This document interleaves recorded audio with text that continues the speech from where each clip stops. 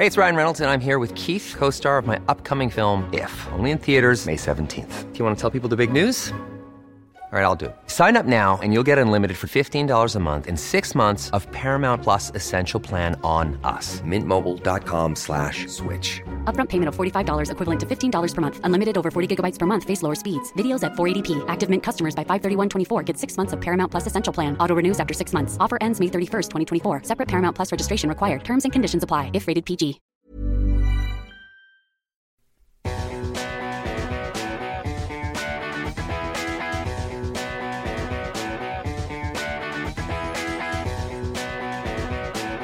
This is Relentless Daring on Podbean.com.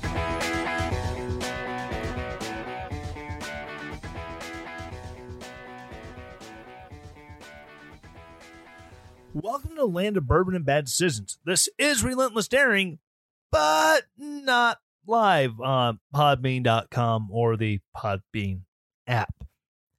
So, with all the crazy big tech brouhaha, one of the big things that's been thrown about in political banter is Section 230. all these social media platforms, they should be treated like the public square. They're a private business. They can run the way they want to run. And all of this has been going on, and even more so with Donald Trump and the election, and trying to attach, Section 230 repeal to the Defense Authorization Act. And, it's just been a mess.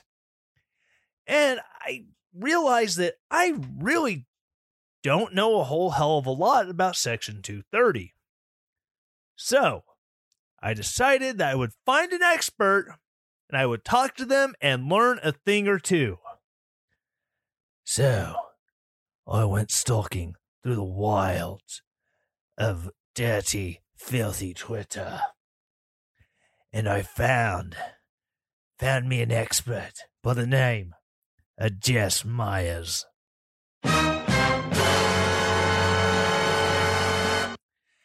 And honestly, Jess was an absolute pleasure to talk to. I found out that there's a lot of stuff about Section 230 that I thought I knew. I really didn't know jack squat about. So, Jess, she straightened me out in a way that was completely just sweet and gracious and non-judgmental, which I know finding a keyboard expert on Twitter that's not judgmental and talks down to you. Number one, that was an absolute blast because, when she first started talking to me on Twitter through an exchange where we were third parties and just kind of stumbled across each other, she laid it out in a very cognizant way. That's just like, I may have been wrong. And that led to a DM where it's like, hey, thank you for being very gracious with that. It's so refreshing to find someone who just didn't call you an idiot. And so after some back and forth, I invited her on the show. And a little bit about Jess. Jess is a third-year law student at Santa Clara University School of Law, where she studies internet law and policy. During law school, Jess was a legal intern for Twitter and Tech Freedom, a technology policy think tank based in Washington, D.C. Currently, Jess is a research associate for the UCLA Institute for Technology Law and Policy, where she speaks and writes about intermediary liability law. Her scholarship primarily covers Section 230 and content moderation. As of recent, Jess is also a full-time legal policy specialist at Google. All opinions shared are her own and do not represent her previous or current employers, and you can follow her on Twitter at Jess_Myers, Myers. So, like I said, Jess was an absolute blast to talk to, and she really made some great points that I hadn't considered before, and just an absolute blast. And if there's any other situations in the future where, big tech and conservatism and really liberty-minded ideas come into contact, I'm going to invite her back on because she was absolutely awesome to talk to. And without further ado,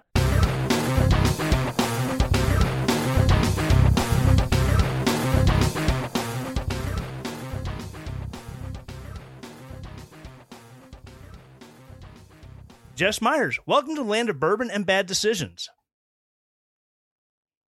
Hey, thank you for having me. Super excited to talk about my favorite all-time topic. There's a lot to talk about, especially tonight with recent news about 230 reform.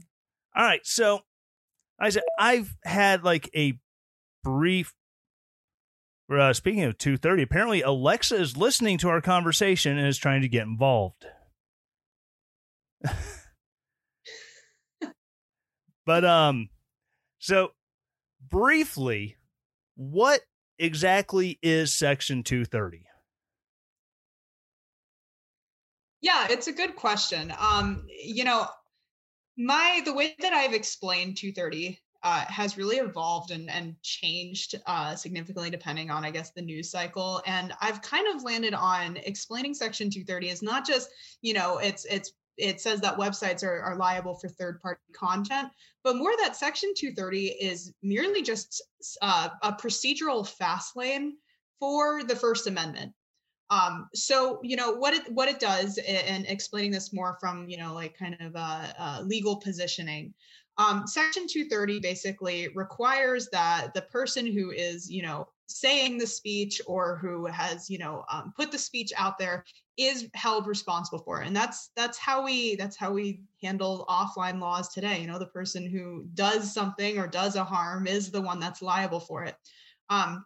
Section 230, like I said, it's merely a procedural fast lane to get to kind of the inevitable decision that would be reached under a First Amendment defense. So what I mean by that is, we'll take, for example, if I were to say something defamatory about you or, one of the listeners on Twitter, for example, you could sue me, but importantly, you can't go after Twitter.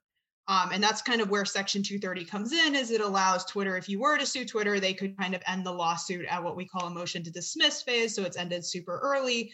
But if Section 230 didn't exist, what would actually end up happening is, you'd go after Twitter, you'd call them into court, you'd plead all of, the regular defamation elements, and then Twitter would likely have a First Amendment defense for carrying that content. First Amendment defenses are those lawsuits. They can go on for years. They require a lot of resources. A lot of attorneys are brought in, depending on the facts that are pled. Maybe it goes to a jury, et cetera. But at the end of the day, the likely result that would be reached is that Twitter has a First Amendment right to carry or not carry, specific types of speech or content that it chooses to carry. What Section 230 does is it just bypasses, it gets to that inevitable result, and it bypasses all of the, kind of ridiculous court proceedings and expenses that it takes to get from point A to point B. All right. And I think where a lot of conservatives like me kind of really, they start having issues with Section 230 is not so much moderation. And moderation is an easy thing to understand. Twitter, Facebook, Parler, all of them, they give you a set of rules. Here's the things you cannot do. Here's the things you cannot say. And if I come out on Twitter and I put out some racist screed, I fully expect to get swatted down by Jack. That's, understandable.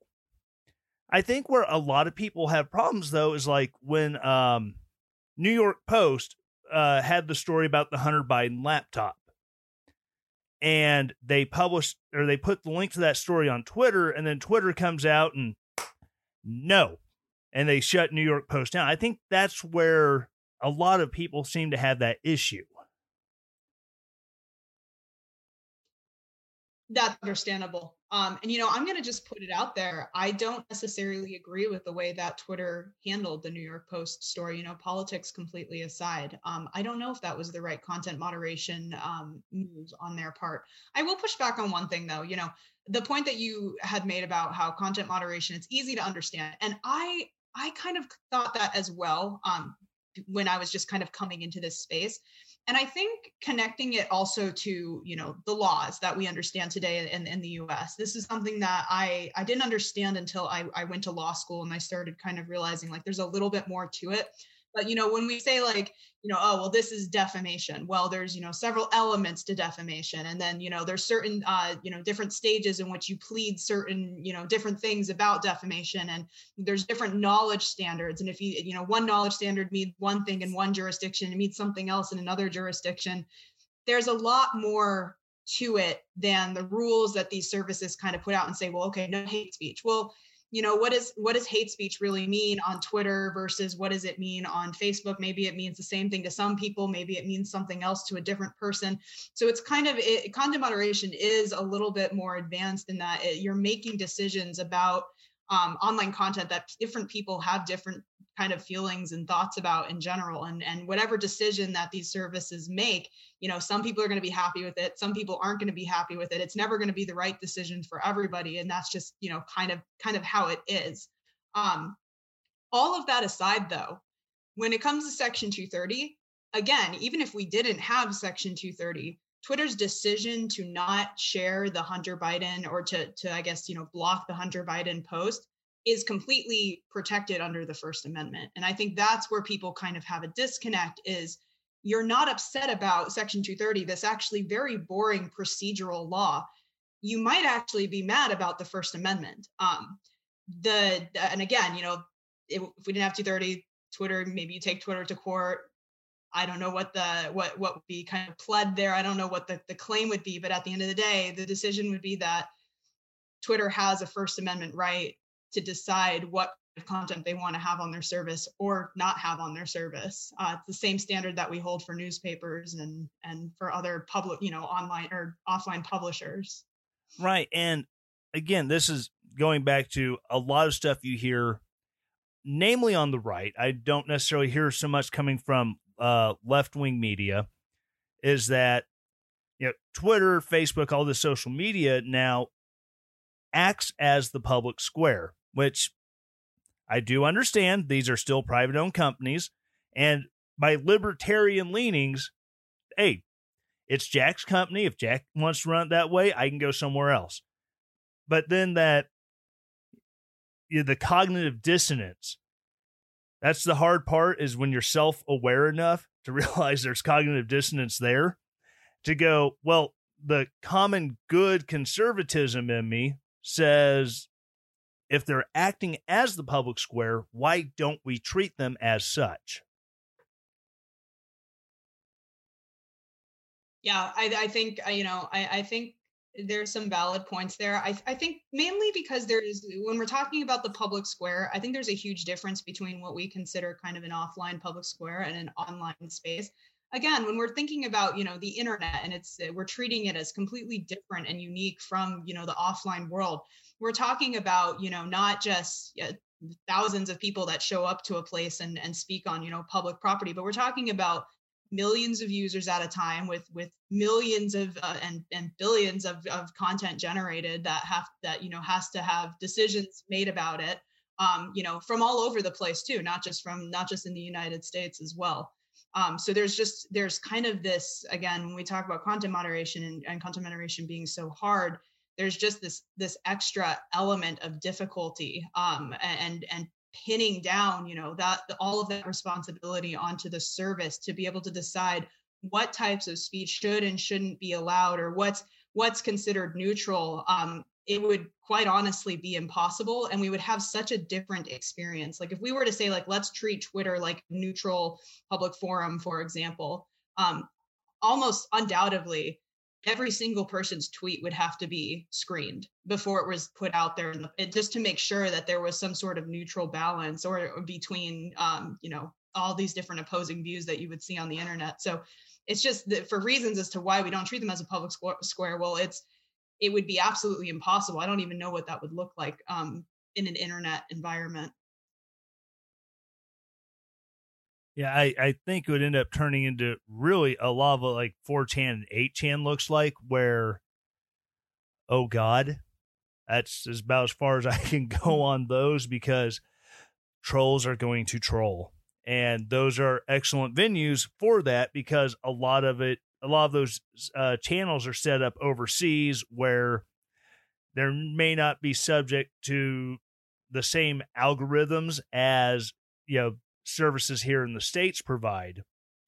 And I'm all about free speech. Again, if Bob wants to go on a racist screed on Twitter, hey, that's great. We all know Bob is a racist, so let it go out there. But at the same time, I do understand that,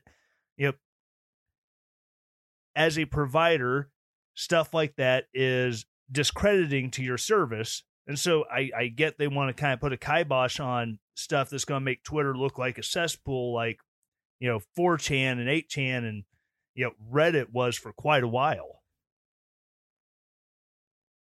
Absolutely. And I mean, to kind of play on that as well, I said like, oh, well, you're going to have to screen every single tweet, but the amount of resources that would be required to do that would be absurd. It'd be like best. blockchain really farms. Limit what Right. Absolutely. So, I mean, the alternative would be to be truly neutral, would be to allow all content, don't moderate anything. And as you mentioned, it would be an absolute cesspool on Twitter. It wouldn't be the experience that we're used to. However, I will say this though, like, in the discourse of what people are upset about, and going back to the Hunter Biden post, I do think there's a place where services can start doing a lot better when it comes to the way that they do content moderation. And I'm not here to say like, oh, well, every single decision that they make is good. And, like this is exactly how the internet should be. No, I think Twitter I think they made a mistake when it came to the Hunter Biden post. And I think that internet services in general can do a lot better and can iterate and innovate on the way that they moderate their services and moderate speech. That's an entirely different conversation, and it's a more interesting conversation than the Section 230 conversation, because 230 peeling or repealing it won't force those kind of innovative experiments and decisions that we are hoping services will kind of make. Right, and it's one of those free market, let it fish out better ideas.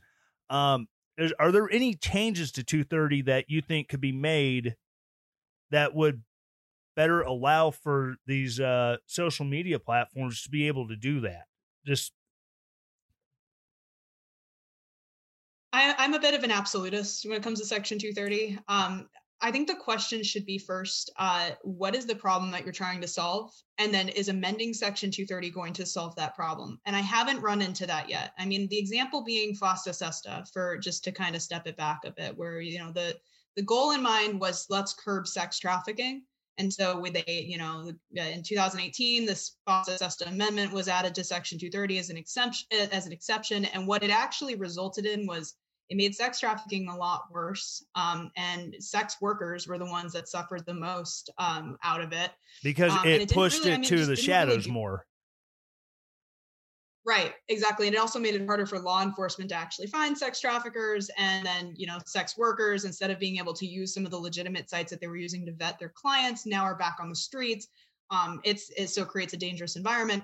And at the end of the day, if we're looking at the result, if the goal was to curb sex trafficking, it actually did the exact opposite. So I think it's really important to think about, okay, well, what is the problem you're trying to solve? And is the problem that you're trying to solve, well, I want Twitter to host more conservative speech, or, or to not, be responsible for not posting for blocking the Hunter Biden story. Well, any amendment to Section 230 won't achieve that goal. And it's the same for liberals as well. Like the Democratic side, when they talk about Section 230, they talk about, well, it's coming more from a consumer protective approach. And so we want consumers to be safer online, or we want children to be safer online. And again, if you're amending, what amendment to Section 230 will cause content moderation teams to, nerd harder or to get smarter? I mean, that there's such a disconnect there. There's attacking a procedural law is not the way to innovate and to improve the internet.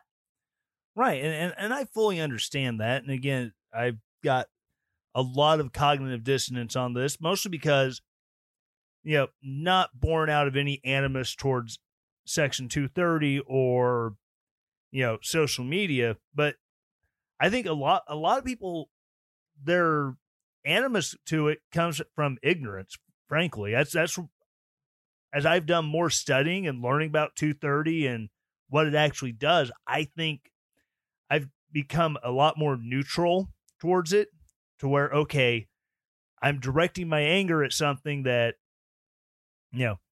it looks like a problem, but really it's a bunch of other things. Right.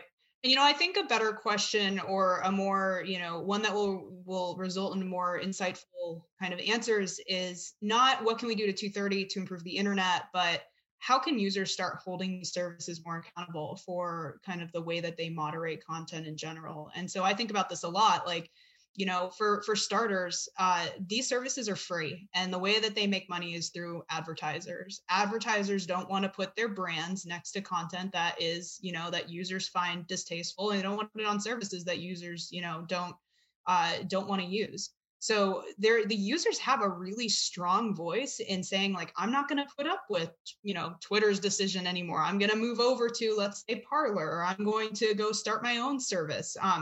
That voice is super important, and it's better spent actually, criticizing and holding the services accountable than trying to, go after this law that, to be honest, the major big tech services, they've already, it's probably not going to result in much, chaos on their side in general. Really what it's going to do is it's going to hurt the smaller guys. It's going to hurt the competitors, and big tech is just going to kind of steamroll forward with whatever happens. Right. And that's, I think, what a lot of people, I think, miss about repealing 230 is, the same thing I've said about when, big tech getting their fingers involved with net neutrality. With net neutrality, with big tech, Google was one of the big ones helping to write net neutrality policy. Google has the money, they have the resources, they have the attorneys to navigate that system. Whereas I'm starting my own web service for whatever widgets I'm trying to do on the internet, and suddenly I don't have the money, I don't have the attorneys who are fluent in net neutrality to be able to help navigate that system. So I'm more open to litigation and penalties from the government because I'm not meeting XYZ standards, and it really becomes a barrier to entry. And same thing with Section 230. We bar Section 230, just scrap it, and I want to start my own social media platform. I have one jerk on that platform who starts making threats or whatever, and then I get sued. I'm out a social media platform. Right. Absolutely. I mean, and that's exactly it. And I noted, Section 230, it's this awesome, procedural fast lane to the First Amendment for reaching the decision that's inevitably going to be reached at the end anyways. Well, these smaller guys, the market entrants, they cannot afford to take their case through a full, the full-length defamation trial, for example, and plead a First Amendment defense and be in court for years upon years and deal with discovery and eventually, you get to that end result. Like they might win, and they probably will win because they will have a strong First Amendment claim. But they'll lose in the end because they'll likely go bankrupt, or they'll just be forced to settle or exit the marketplace. And for some of these, there's even some proposals to say, well, oh, that's fine. Then let's make Section 230 only apply to big tech and not apply to, or let's make Section 230 only apply to the smaller guys and not allow it to apply to big tech. Well, then you have the same problem. Outcome of Yeah, you have the same problem that a lot of conservatives hate, especially like you go back to TARP and George Bush, with the bailouts at the 2008 stock market crash. Now you have government coming in. They're picking who's going to be the winners. They're letting the people they don't like hang out to dry. And it's the same problem. It's just, it's from the right versus from the left, or a more progressive view of government involvement in the markets. Right. And it just also, it makes big tech bigger, because what that does is it creates an incentive for the smaller guys, once they become bigger and they become within the threshold where they would quote unquote lose Section 230 immunity, they'd sell out. And who are they going to sell out to? Well, they're going to sell out to the guy who's got the money to buy him. Yeah. Right. Absolutely. And you said that there was some a big Section 230 news going on today. Want to get into that? Because like I said, I haven't read up on a lot of the 230 stuff as it's playing out right now, besides, Josh Hawley, putting the screws to Jack and Mark Zuckerberg in the Senate. Yeah, I want to say about an hour ago, we just got news that Senator Graham is going to, or apparently has a draft bill that would force Congress to come up with some sort of alternative to Section 230, or Section 230 would be repealed in 2023. It's, in my opinion, just from reading it, and I haven't seen a copy of the draft bill, and most of my colleagues haven't either. I wonder if it's kind of a PR move, or kind of a last effort before the Biden administration comes in to do something about Section 230. So I'm not that worried about it, but I think, again, what a waste of taxpayer dollars. We're paying for Senator Graham to have essentially a temper tantrum, and it's in a lot of ways, it's incredibly anti-American. It's incredibly anti-free speech. It's nonsensical, and it's very clear that he has no idea what he's talking about or the law that he's talking about. Right, and it was like Donald Trump was saying, which, but I'll put this out there, I did vote for Donald Trump.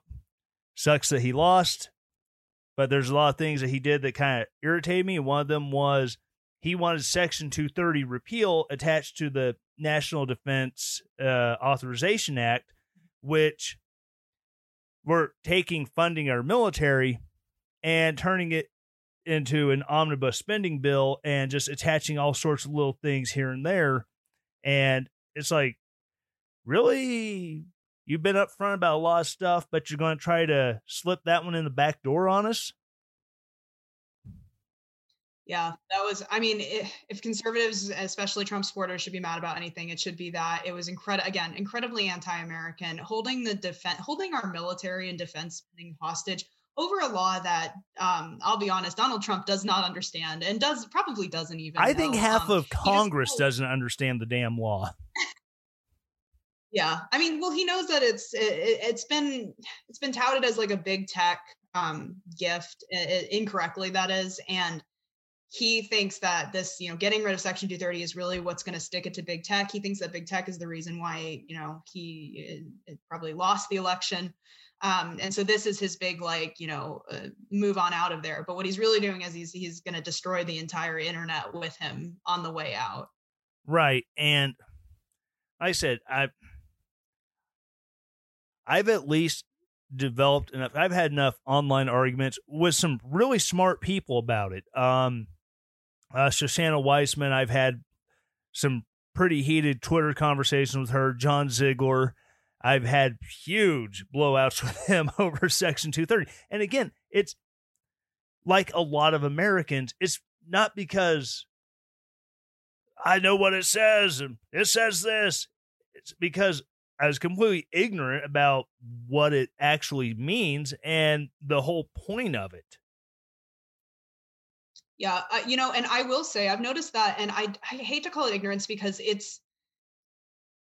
I think that the Section 230 community, the people who are kind of in my circles, I don't think we do a very good job about making that law accessible. I don't think internet services do a very good job about making their decision making and their processes and policies accessible for users to understand. And so when you've got your government that you're supposed to trust to hand down legitimate information, calling out that Section 230 is the reason why, like, you know, for example, there's self-harm content on the internet, there's this awful content on the internet, or like, you know, when your content gets blocked. I actually find it totally reasonable that this is where the 230 conversation has devolved. It's what it's devolved into, because it's in a lot of ways, it is a kind of complicated law to understand, and our bases just don't do a very good job about making it accessible or understandable.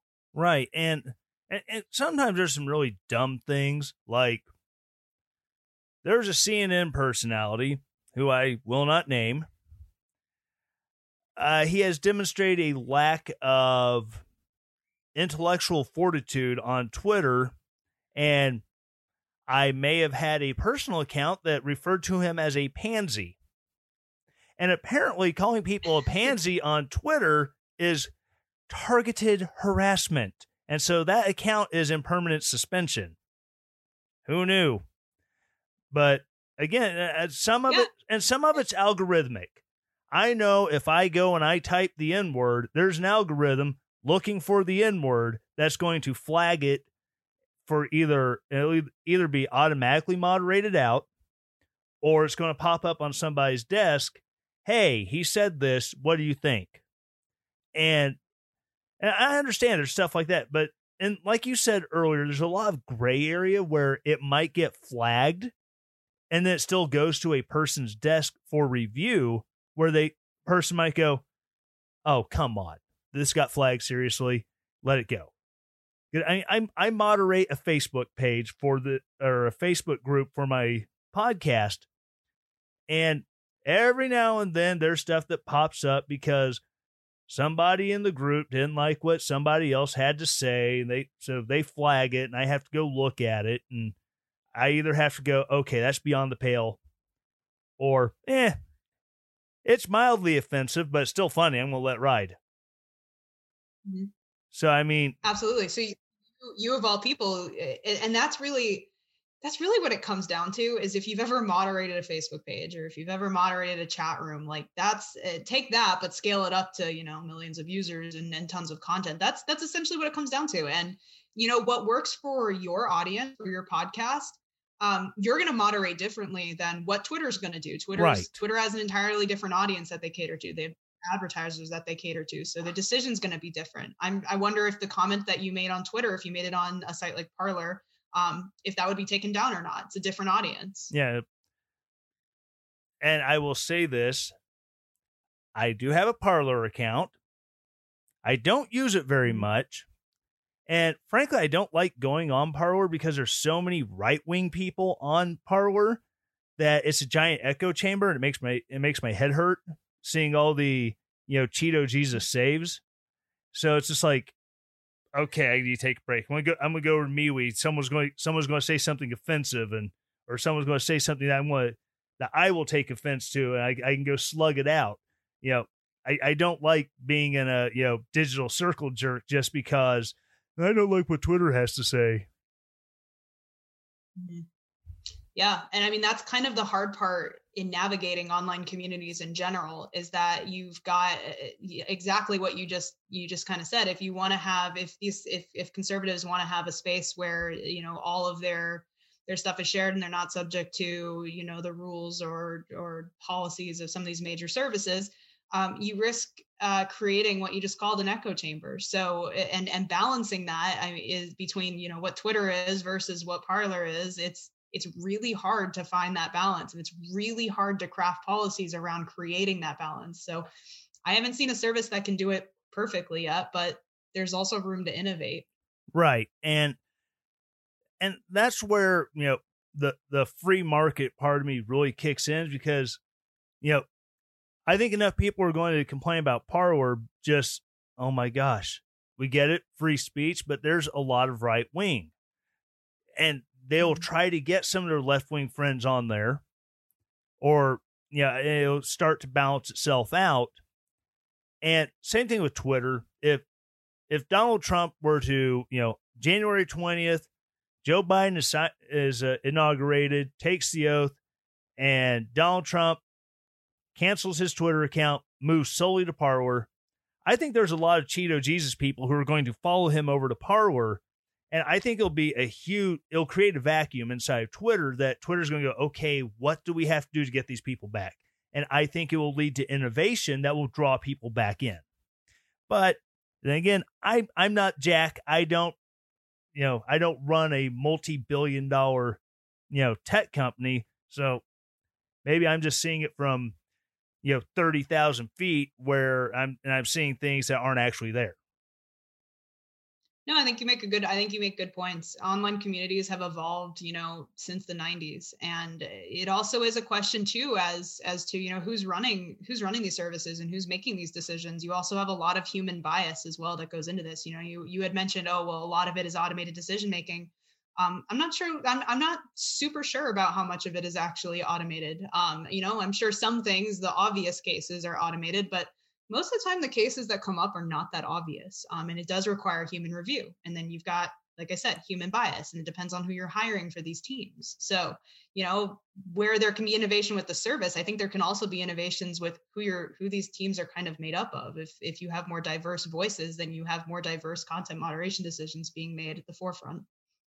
Right. And I think, and it's going to go to the last major point or point of contention, I should say, about, tech and, that line between censorship and moderation is, I think one of the big complaints I hear really is throttling of content, where you have an influencer with, 1 million subscribers, and they put out content, and then they go and they look at the data analysis on it, and it was seen, I have 1 million followers, 100 people saw the content.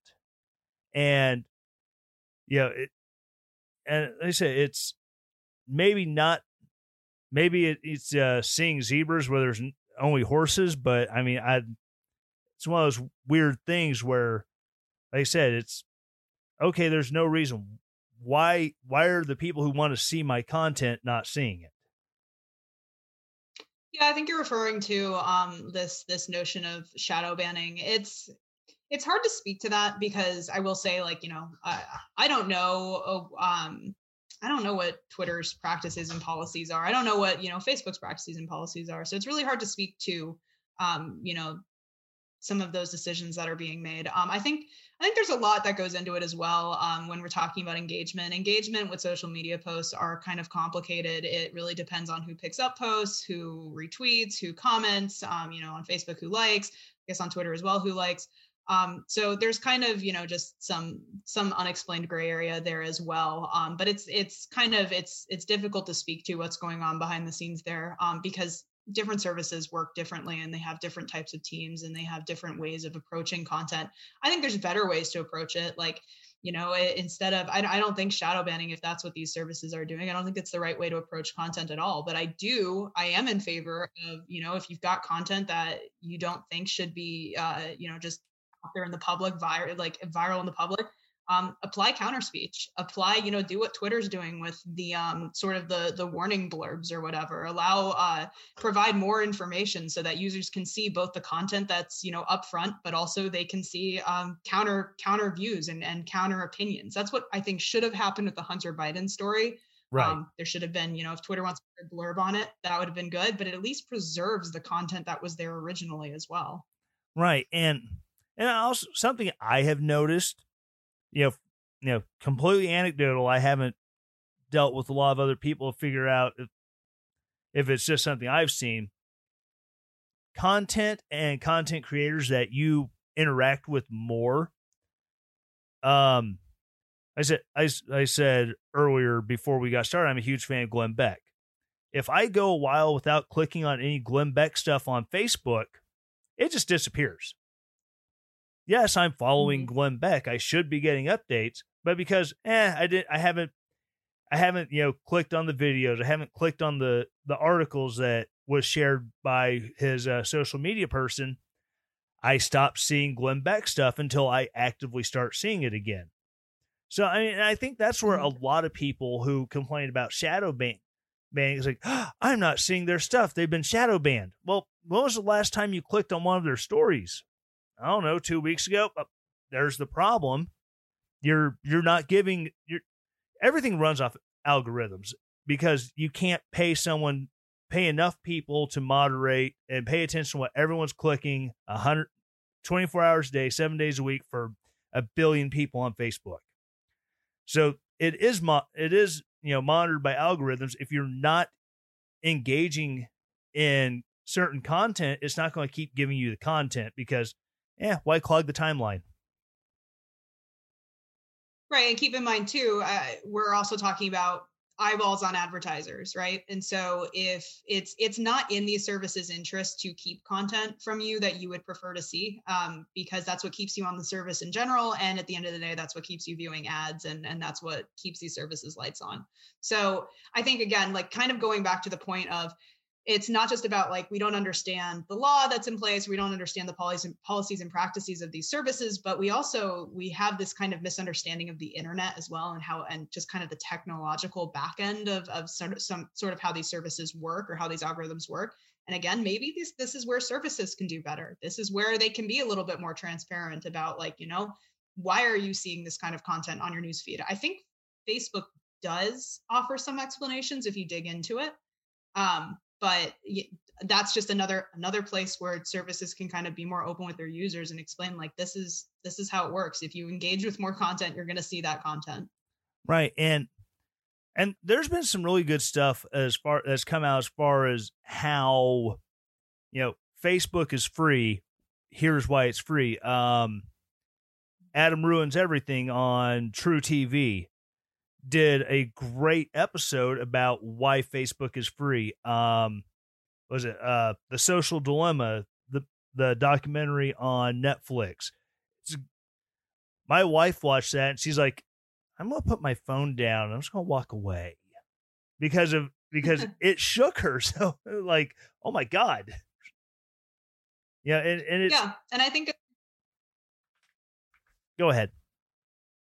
Yeah, no, I was going to say, and I think at the end of the day, I mean, that's the kind of stuff where, again, it's an insight into how the technology works and how the internet works. And when you really like start to understand that, and then you look back at Section 230, which was kind of the topic of this conversation, you even more realize that there's nothing that Section 230 does and nothing that you can do to amend or repeal Section 230 that will change some of those kind of technological things and those business models that are kind of the way that these services are structured and built upon in the first place.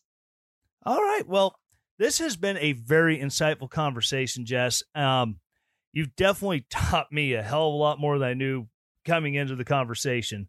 So thank you for coming on the show. If there's any other huge tech things that come up as far as tech and tech law, I would love to have you back on. I mean, I know 230 is your forte. I mean, you've got the Section 230 tattoo. So, I mean, yeah, I would love to have you back on. You have been great. Absolutely.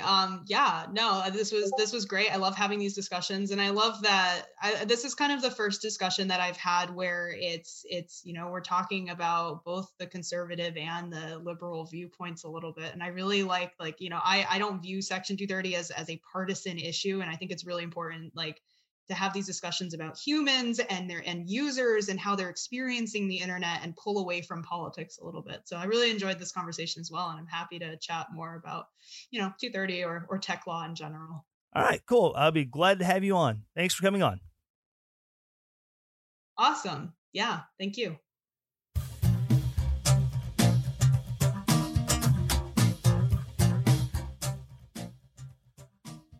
All right, so that's going to wrap it up. And I know I said on the last live episode that was going to be the last episode for 2020.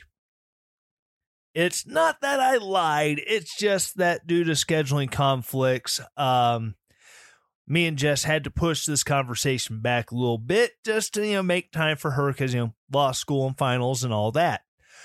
So again, thank you, Jess Myers, for coming on the show. Again, if you want to follow her on Twitter, you can find her at Jess_Myers, MIERS. I also have to say thank you to Built Bar. Built Bar has been absolutely awesome the last couple months helping out with this. If you go to Built Bar and check out their selections. Right now they have the 12 Days of Built Bar. They have the candy cane brownie Built Bars. Oh my freaking God. Absolutely amazing. They're good for you. And oh my God, it's like the best candy bar I've ever had. It's a protein bar. So go to BuiltBar.com. Check out the candy cane brownie Built Bars while they're still in stock. You can also check out the chicken bone broth. It's amazingly delicious. Mixed with like 12 ounces of hot water. And it's a nice, tasty treat, especially in the wintertime now. It's starting to get cold and icky, and a little extra protein in your diet. Kind of just great, absolutely great products there at Built Bar. So check it out. Use the promo code Relentless. I know right now, each day of their 12 days of Built Bar, they have different savings and this, that, and the other. But if you use the promo code Relentless, most of those days you'll get extra savings on top of it. So BuiltBar.com, promo code Relentless. Check it out. And again, thank you all so much who have been listening for this year. It means more than you know to have developed a listenership with you all. And I look forward to coming back after New Year's and hopefully be able to get some more interviews. And like I said, hopefully get Jess back on if any other big tech things pop up. Thank you so much. You all are the ones who make it worthwhile. So Merry Christmas, Happy New Year, and as always, stay relentless.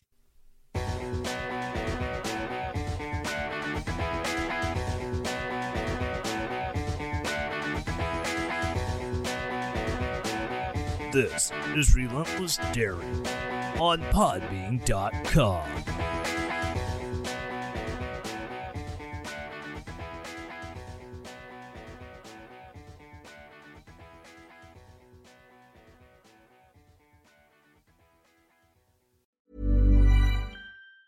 Planning for your next trip? Elevate your travel style with Quince. Quince has all the jet-setting essentials you'll want for your next getaway, like European linen, premium luggage options, buttery soft Italian leather bags, and so much more. And is all priced at 50 to 80% less than similar brands. Plus, Quince only works with factories that use safe and ethical manufacturing practices. Pack your bags with high-quality essentials you'll be wearing for vacations to come with Quince. Go to quince.com/pack for free shipping and 365-day returns.